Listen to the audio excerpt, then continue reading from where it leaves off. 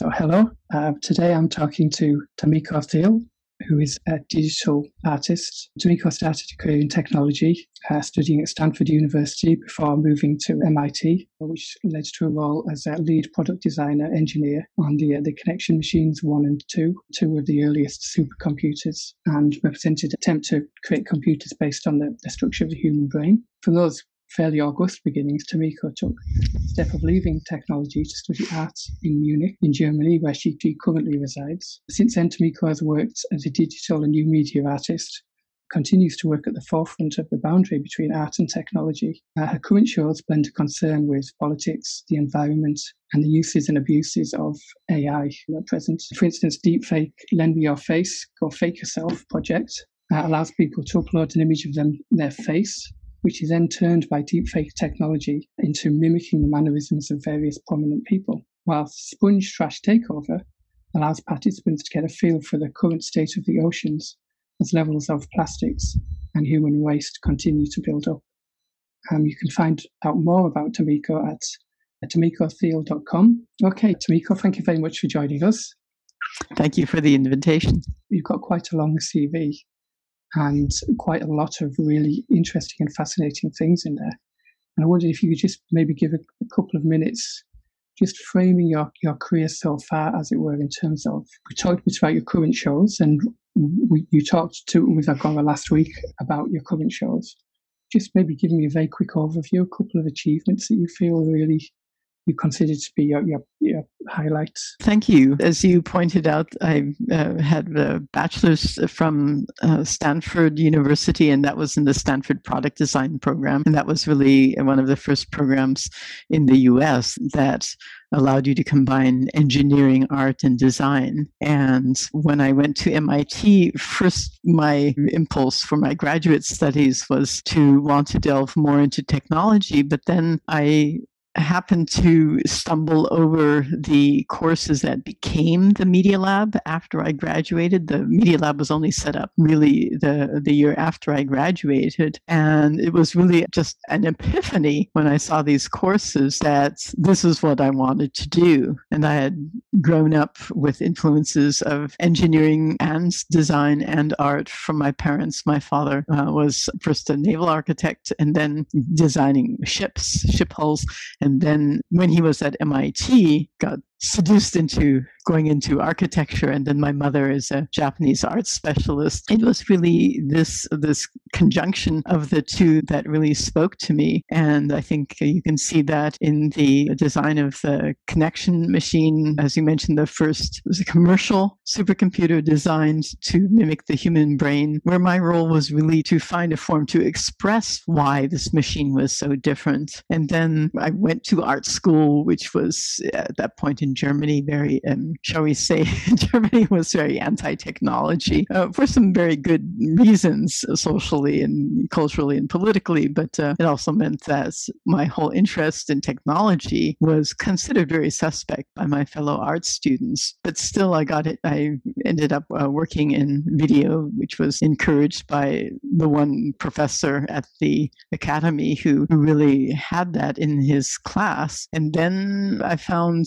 as I started moving into media art, that I really felt like my engineering and design background was really forming the way I looked at wanting to use technology to try and form it into a medium that could really help express the dreams, the fantasies, the desires of human beings. So actually a lot of the media art that was done at that time, especially in the 80s, early 90s, was almost universally coming out of conceptual art, also looking at the way that the technology was used in society. On the other hand, as a technologist, I was very comfortable with the fact that technology is used in society and can change the way that society is formed, but I wanted to help direct it in a way that would not only see the technology being used in commerce, in the military, which is always a very strong part of technological development because they tend to have the money to fund the research, for instance, of supercomputers, for instance, of AI, but also being able to, in my own work, say this is what technology can really give us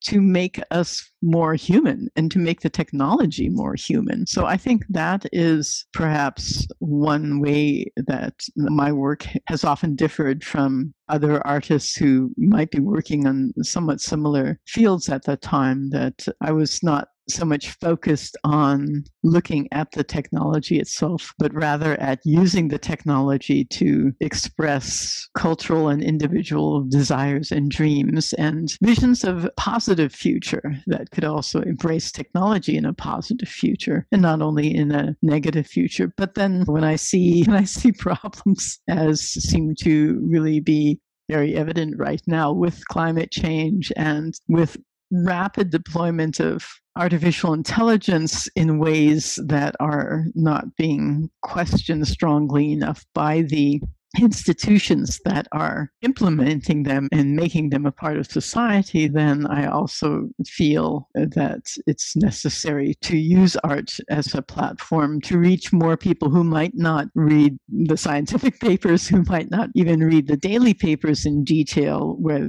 there is a lot of journalistic criticism of what the technology could do to the society in a negative way, but might be open to a sensual experience, a sensory experience, something that addresses them more emotionally, to give them some sort of insight into how these technologies might be affecting the world. And that's where I think I end up spending most of my time when I'm making art. Wow, okay, that's really interesting. There's a lot, it sounds like you were very much going against the flow. For me, growing up in the 80s is all about how humans were becoming more robot-like. And you make me think of Kraftwerk talking about Germany. I never saw a kind of anti-tech in Germany. For the British, the Germans are the masters of technology. Yeah. And well, that's perhaps not the best way of describing it. But Kraftwerk were about becoming more robotic. And what you're saying is you put the human technology in a way that very much. Maybe the idea that humans are slightly being lost in the technology, and your role as an artist is to try and recapture that sense of humanity. Yes, and use technology to help recapture what's important to us about our humanity. Just going back, you talked about how you got into video art firstly, and I was really interested. So did you have any inspirations then? And were your inspirations video artists? I've been looking at people like Dara Birnbaum and Nicole Rona, who I think were video artists, up-and-coming female video artists in the kind of 70s or 80s. I would say that, not surprisingly, Bill Viola was a huge influence, and his earlier videos were very conceptual, but they transited fairly quickly to really addressing spirituality, being very sensual, very, very much about the human body, the human condition. And that was also very different from, like I said, the very sort of techno-criticism focus of video at the time, which was more about surveillance and about TV and about being a slave to the screen. So Bill Viola was clearly one who was investigating the sensuality of the medium and how this technological medium could be used to make stunning images that address the human condition. So that was very much an impetus. And then I think even before I got to know Bill Viola's work, I remember very strongly when I was in Boston, I was either at MIT or I was in the Thinking Machines MIT startup crowd. Thinking Machines is the company that was building the Connection Machine. And I saw the work of Bill Seaman, who created this piece called the Water Catalog. And all it was scenes of water, one after another, in different ways. There was no voiceover. I believe there was music, but it was just so visual and so sensual. It was about the image. It was about the moving image. And it was not about, oh, how horrible it is that we're spending all of our time watching moving images on screens. It was about, oh my God, look at these beautiful images of nature and the the medium for me was transparent. It was enabling me to see his view of nature in a way that I hadn't seen and that you wouldn't accept from film because film was so expensive to do and then it had to be shown in a theater or something. But you could do it with video, and he was doing it with video. It's interesting you mentioned, because water seems to be a recurring theme in your work. I really don't know why, but I seem to have gotten on this rag about water and the oceans. And I have to say, it's an incredibly sensuous thing. And a lot of the people working on themes of the oceans are high sea sailors or whatever. I get sponge trash takeover. I found very powerful, actually, and quite upsetting in some ways, because you can tell people that the oceans are filling with plastic, and it's just words going in. Mm-hmm. What I felt watching that was, it's from a fish's eye view and an aquatic animal's eye view, and you see all of the masks and you see all of the things, and it's much more powerful than just telling people.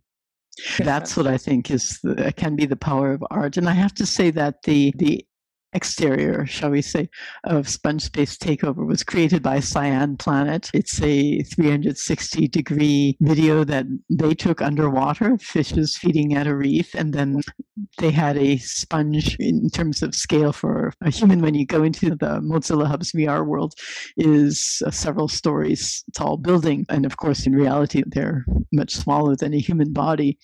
But that was built as a online meeting space for the XR Hub Bavaria, and they said, would you like to do something in this space, show videos of your work or something? And I said, can I do an intervention? Can I put some of my 3D content in your 3D world? And that was the plastic bottles and the discarded coronavirus blue gloves and the blue masks that as soon as the virus hit here, you started seeing them lying all over the sidewalks. And so that piece is very much a collaboration. And Cyan Planet is one of the two founders, especially they're incredible sailors and divers, and they do all the things that I should be doing. I am not. It was really nice to have that collaboration where I could make use of this incredibly peaceful atmosphere they created in Sponge Space, and then give it my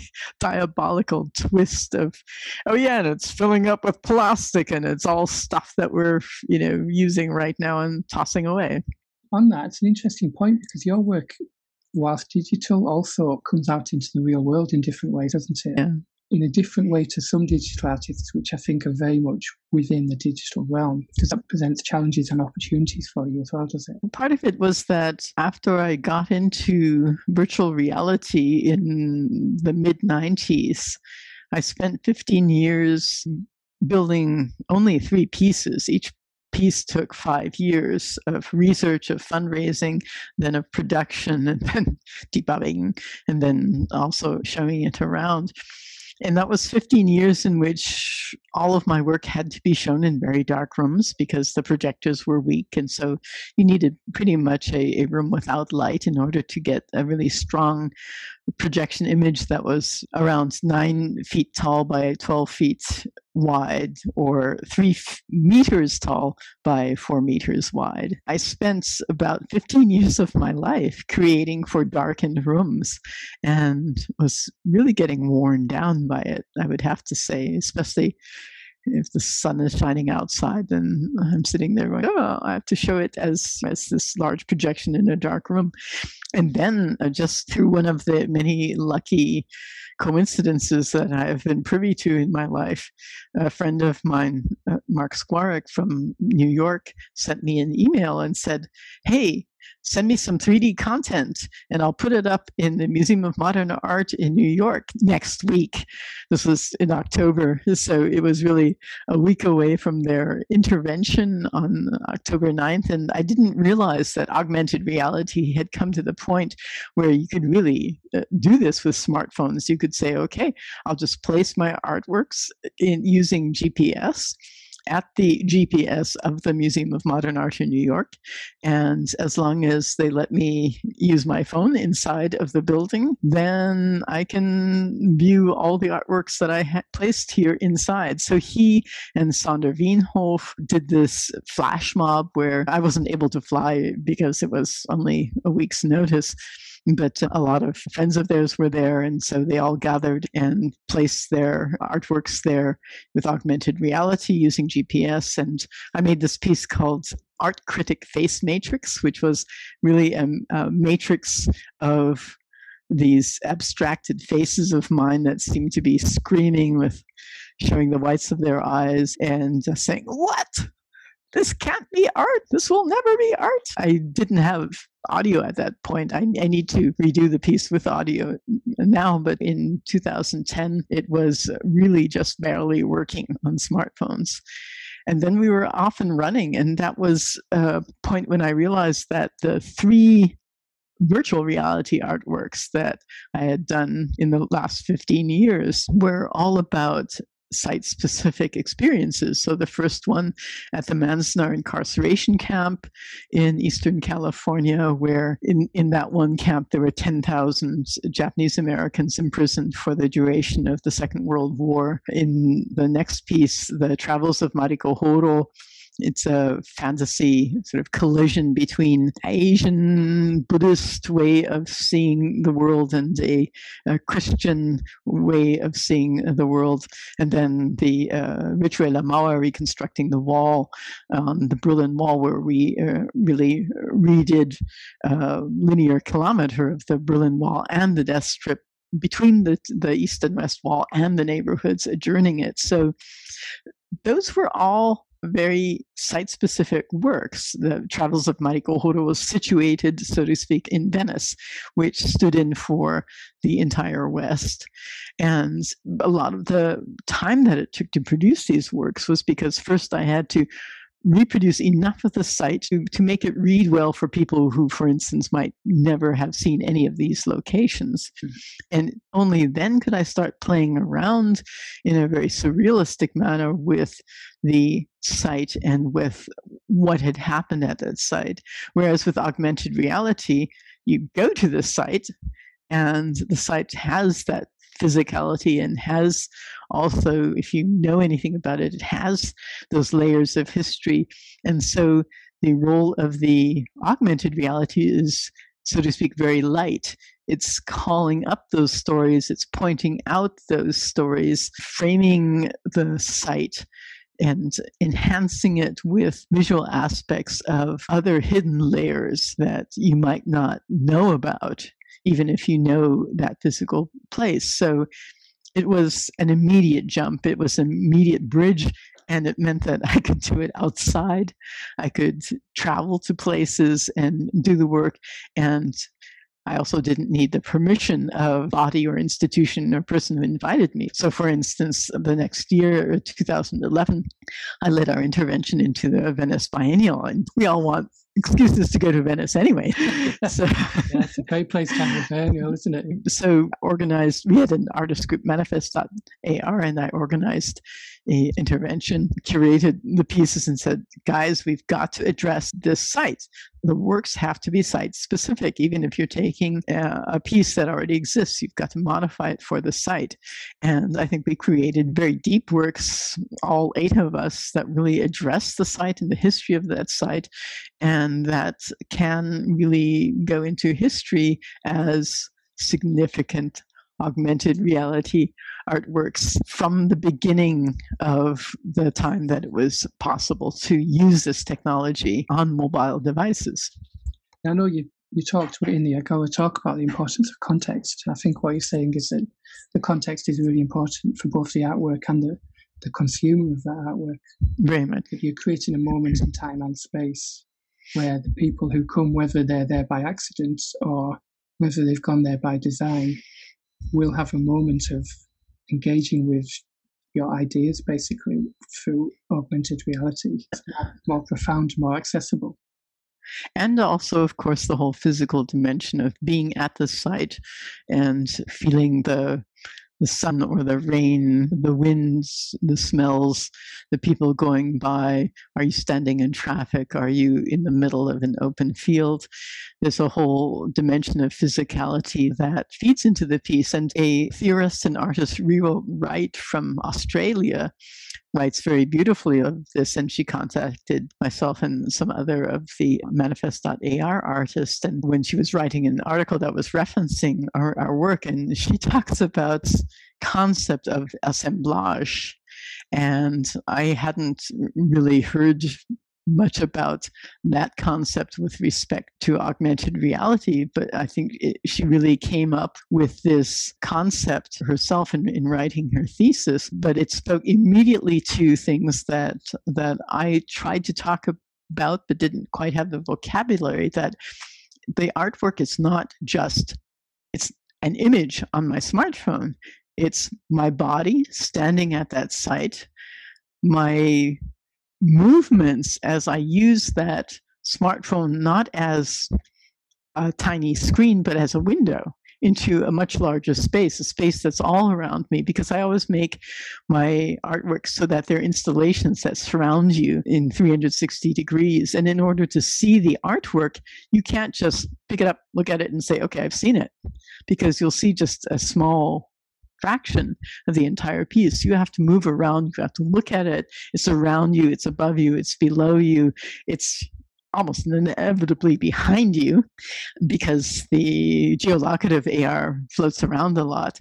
And so you are using not only your visual sense, but very definitely your kinesthetic and proprioceptive senses to look at something that's larger than you, that's more extensive than the reach of your body. So you're measuring it with your body. And she talked about the artwork is the entire assemblage, the software, the hardware, the site, the person, and the person's movements and the person's perceptions and how they move in order to perceive.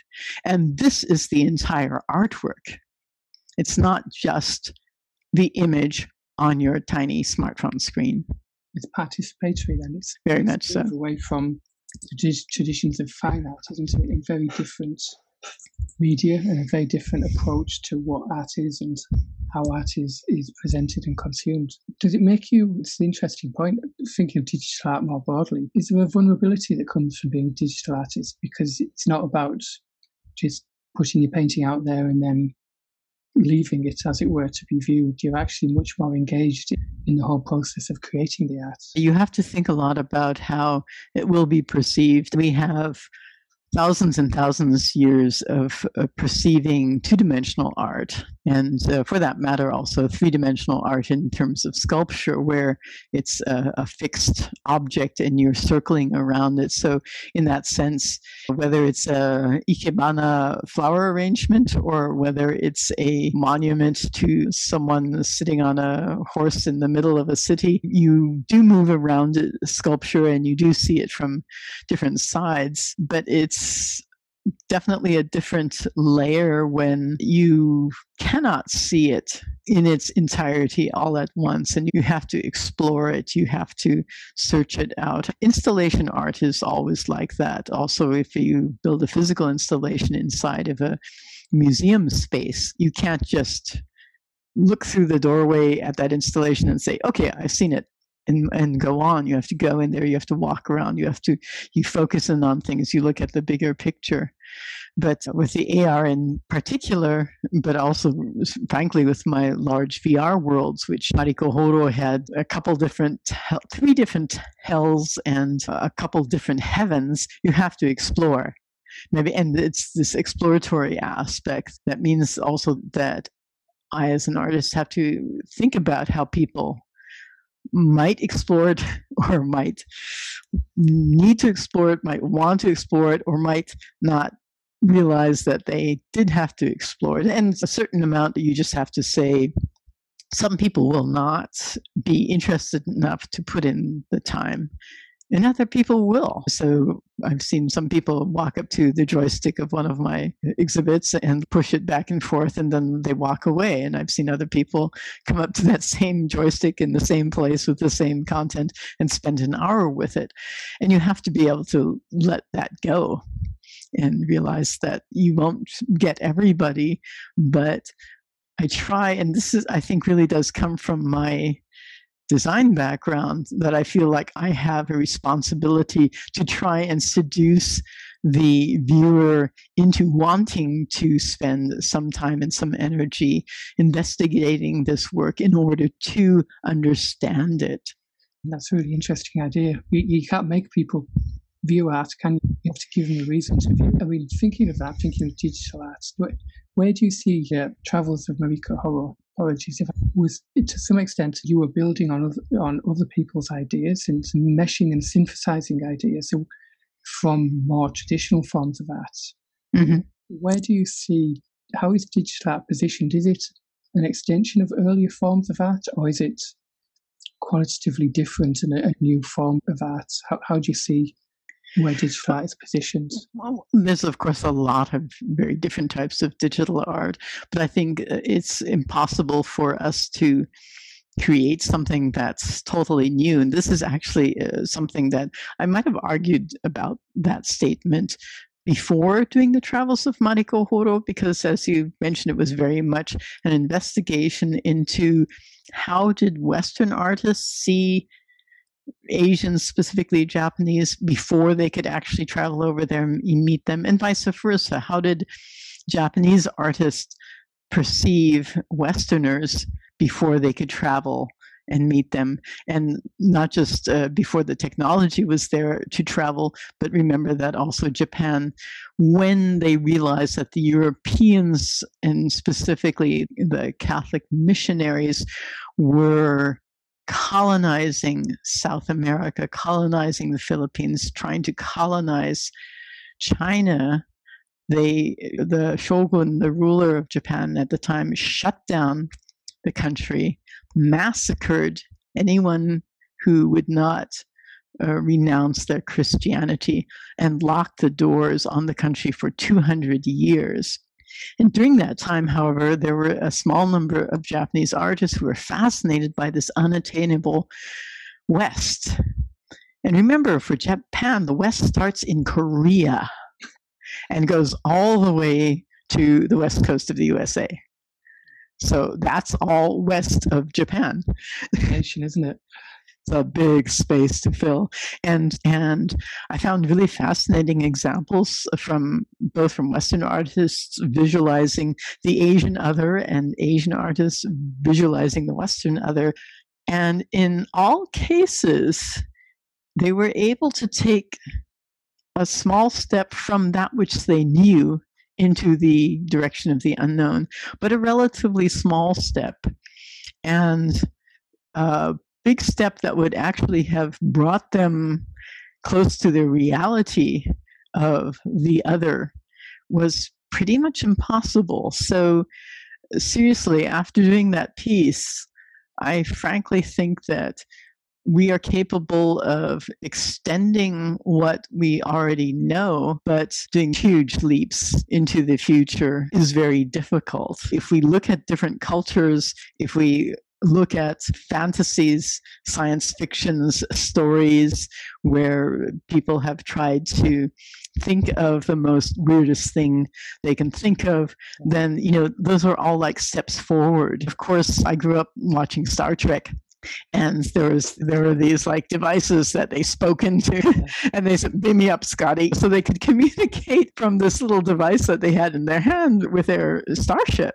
And we're doing that in many ways. And of course, the fact that all of these things that were fantasized in these films have become reality is partially because along some part of the way, the designers have been going like, yeah, when I was a kid, I always wanted to have that device. And you know what? I think we can do it now. And actually, that's another point I need to mention with the Connection machine, that the industrial designers who worked with me on the machine, Gordon Bruce and Al Hawthorne, they actually worked on initial concepts for Stanley Kubrick's film 2001: A Space Odyssey.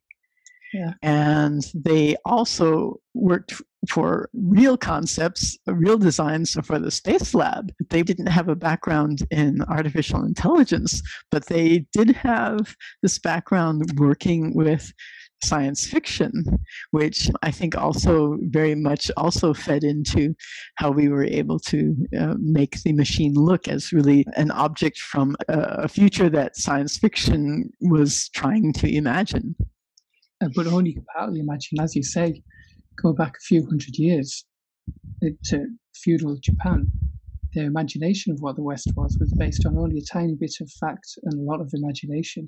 Right. Like the future, isn't it? We make our future slightly, but at the same time, it's very hard to really imagine what it's going to be like even 50 or 60 years from now, the rate that technology is progressing. And actually, thinking of AI and things like that, it's kind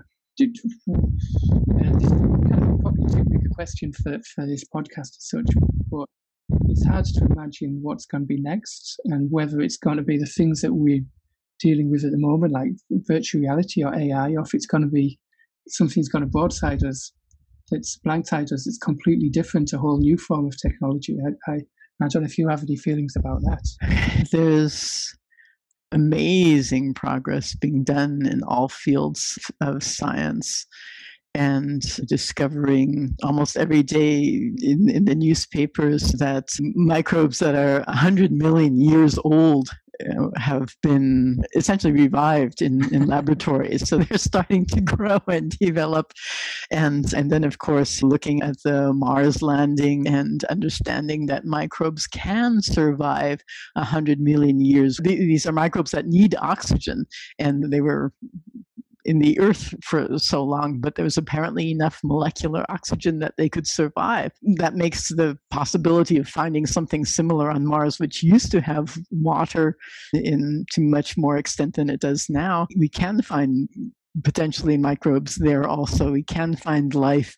Our closest planet, it's not the sort of life that we expected when we visualized the little green men on Mars, but that's how life started here also. That's just one tiny example, but I just watched the destruction of the environment. I just saw a post from Facebook friends that he flew over Greenland just recently. It's the middle of winter. Greenland's supposed to be underneath ice and snow, and he was seeing bare, black ground in the middle of winter in Greenland. And we know that in the summer, not only is the Arctic not staying frozen, but there are often temperatures in the Arctic Circle of 38 degrees Celsius, that's above body temperature, and that's around 100 degrees Fahrenheit.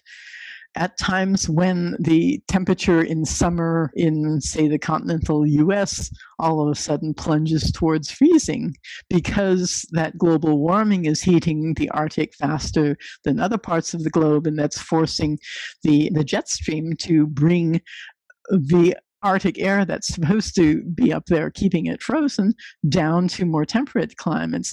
So I think the question is really, what is going to be faster?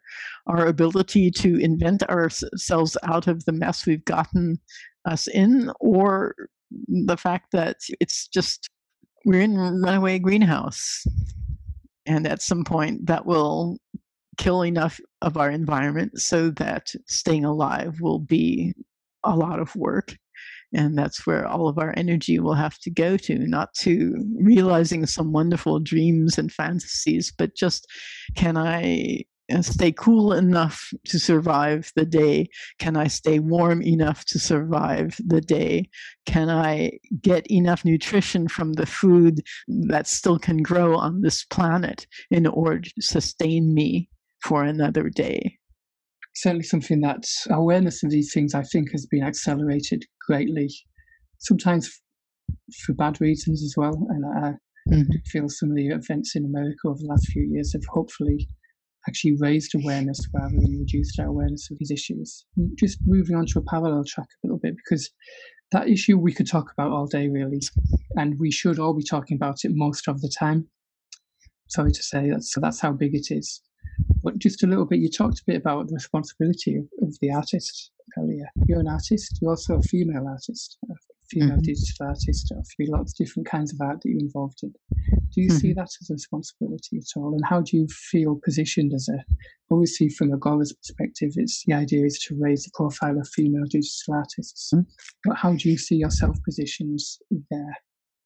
From the very beginning of starting out as a physics major when I was an undergraduate in 1974, 2 years after Stanford allowed men and women to live in the same building for the first time. It was, I think, a lot of universities in the US, it was really only around in the early 70s that men and women really came into a more equal footing at elite universities all over the country.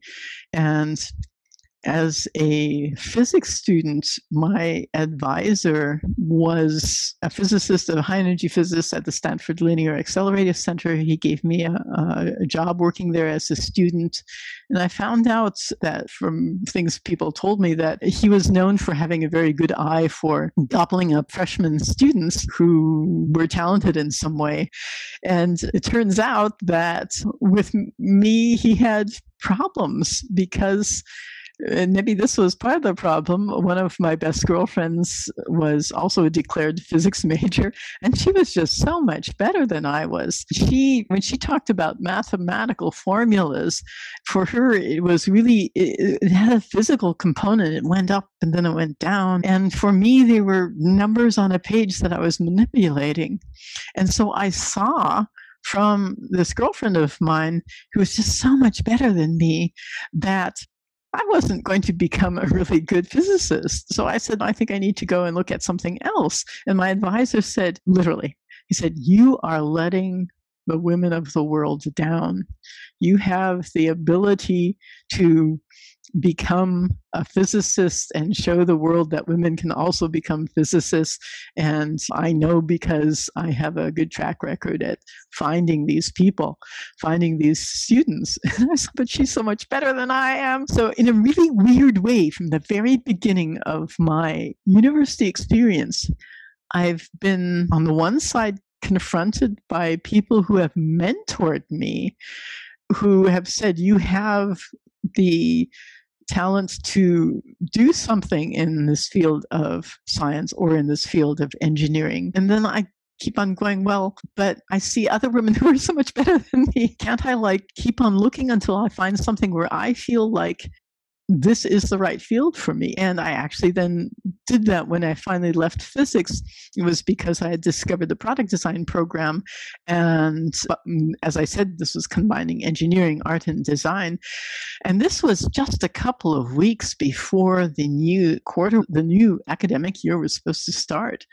And basically, I had missed the deadlines for all the classes I need to take in order to start as a sophomore with the classes in order to graduate in time.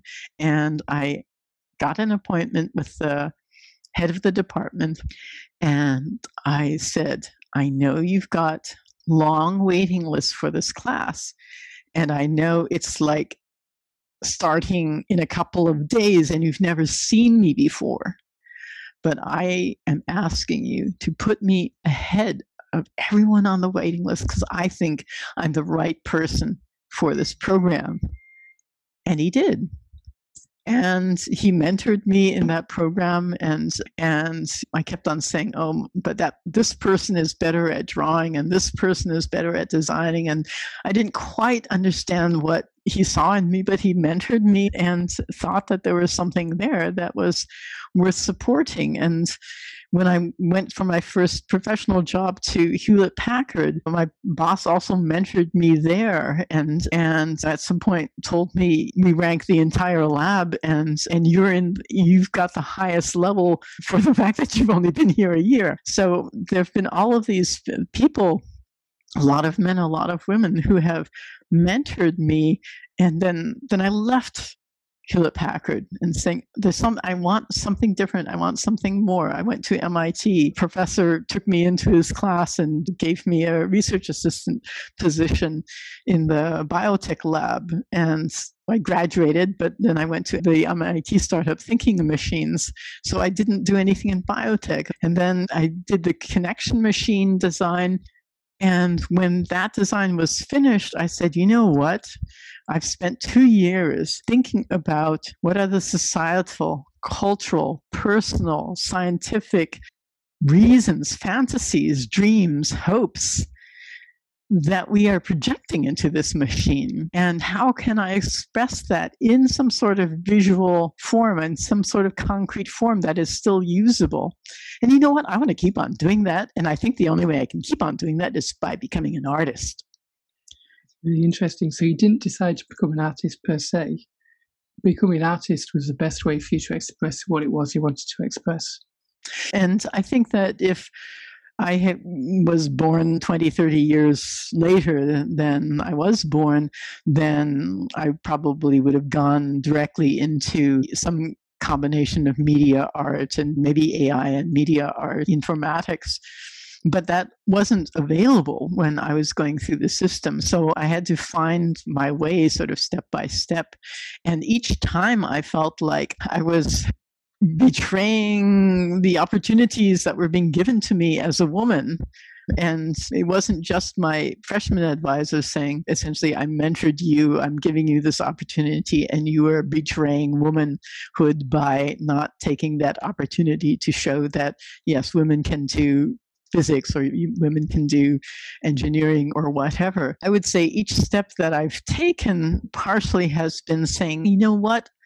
I see other women who are better at this than I am. And I'm going to keep on going until I find something that possesses me 100% and where I think the combination of who I'm at and where I've been and what I can do and what I want to do is right for me. So rather than approaching feminist themes, I am a feminist and have always been a feminist, and I claim that there are lots of feminist aspects to my work, but part of that aspect of being a feminist was, if I say so, having the courage to say, I will do what I want instead of what some other people or society expects of me, because that, I think, is the true opportunity that not only women, but any human being should have, is to be able to express their full potential and not have society or their family or their most dearest loved one tell them what they have to do. So, in a way, it's a slightly different perspective in that what you're saying, I think, is that being a woman hasn't presented barriers particularly to either your career as a technologist or as an artist, but rather it's presented something of a burden because you're expected to be a role model for women more generally that hasn't necessarily fitted with actually what you wanted to do as a thinking creative person. And I wouldn't use the word burden because it's been the opposite. It's been an immense privilege, and being mentored by all these people has been an immense privilege. And I look at some girl working in the field whose most likely course of life is, if she lives to adulthood, she'll have God knows how many kids before she reaches what we consider to be adulthood, and she'll always be under the control of someone else. And she might have the same ability that I have, but she will never be able to live her life fully. And why was my consciousness born into this body and this situation rather than into her body and her situation? I don't know. You don't know. No one knows.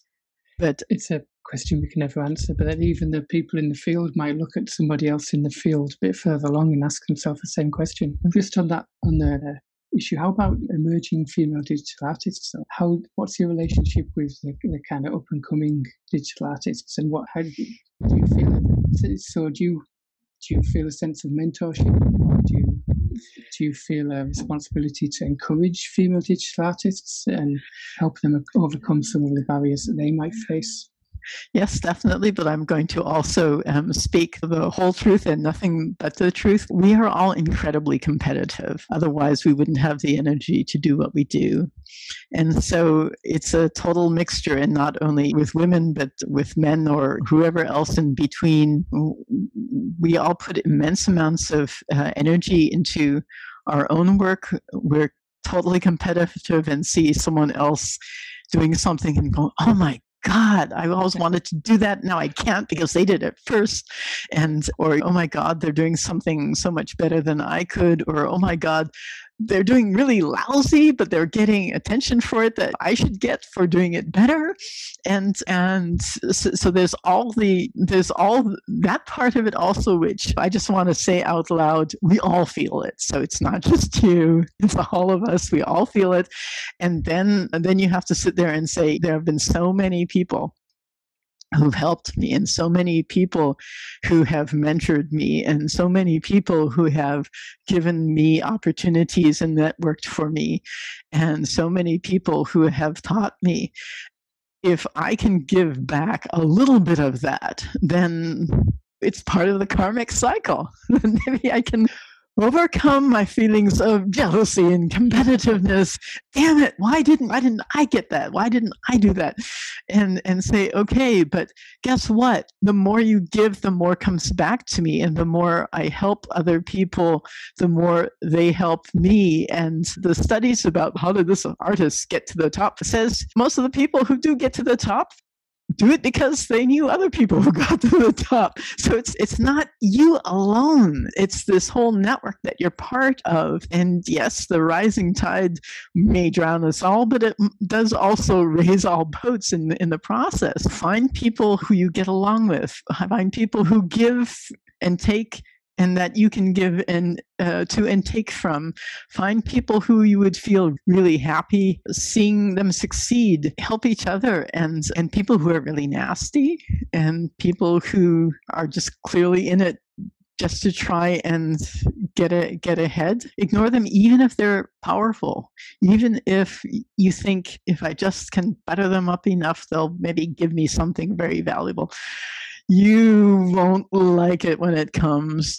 So find people who are really good and who you really like, and keep up those friendships. I've had so many amazing opportunities come 7 years after I met someone.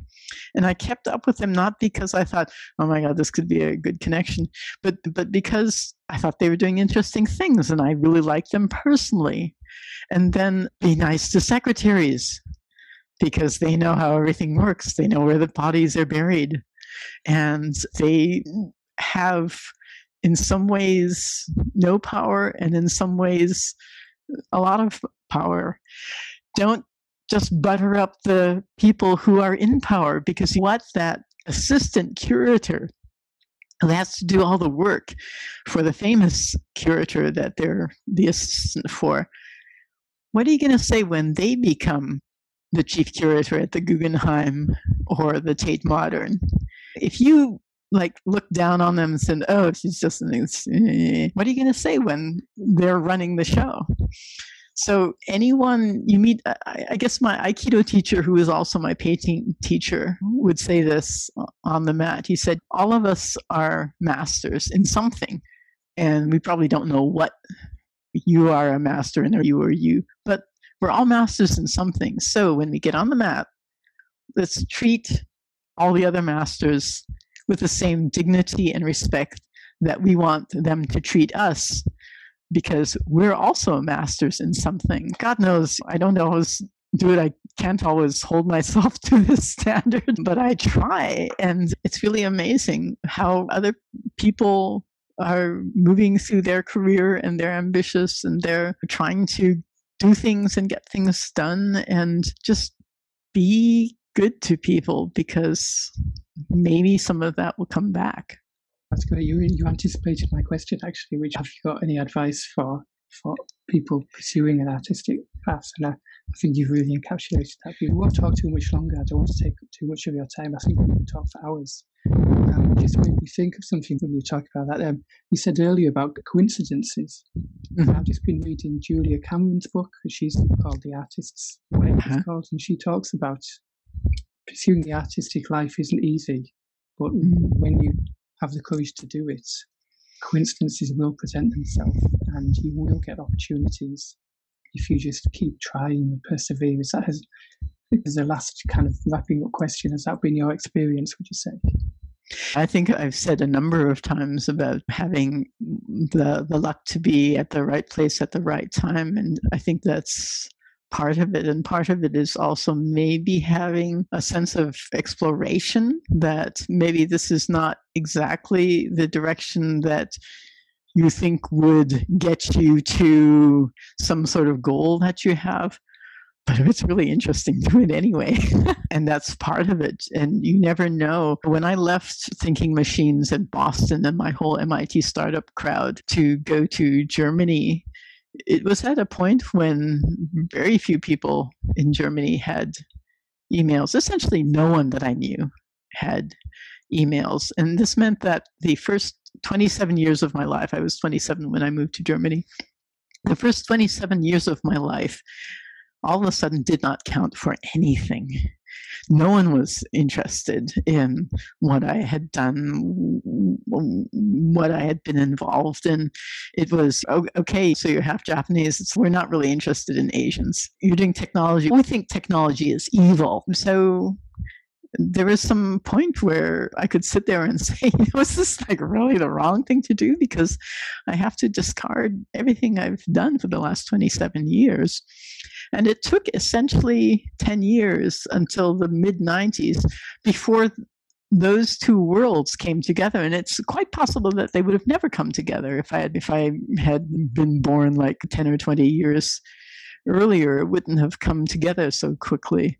But the fact that I spent 2 years working on the connection machine, at some point, like, I could have asked myself, was that wasted time? The time I spent being an engineer, was that wasted time? What if I had done art from the beginning when I went to college at age 17? I would be just so much further ahead. I would be in a different place. And then, of course, in 2015, when I realized there was a chance to get the connection machine into the Museum of Modern Art, I was going, oh my God, this would be the closing of a circle in a way that I never expected would ever happen. And I've had a lot of dumb luck, but I think you're right. I think I'm not the only person that's had a lot of dumb luck. And it's something about how you live your life. And a lot of that is the freedom to live your life the way you want to. And not everyone has that. No, and it's not something I generally recommend to people because it's hard work. But for people who are doing or think they want to do it, it's always good to hear from other people who have been on that path, who are on that path, I think. And I think the one thing is that I have to really underscore what you just said. It's a lot of work, and you do it only because at some level you have to, because you can't do anything but do it. And if you're sitting there going, oh, I would love to be an artist and I'm so talented, but I don't know, it's just I'm not getting the breaks and just somehow my work is not being recognized, then you obviously don't have an inner need to make art. So why don't you do something where you get paid nicely and you can have a good life and you can spend the rest of your day saying, I could have been an artist. I just wasn't getting the recognition that I deserved. And so I left it. Well, thank you. That was really inspiring. And I think a lot of people listening to this podcast would be really interested to hear about your experience of being a working artist. When you visit art exhibitions, it's not always easy to get that engagement with the person who's creating it. So thank you very much, Tamika. And thank you for your questions, Peter Traynor. Thank you, Agora, for doing all of this work. It's wonderful.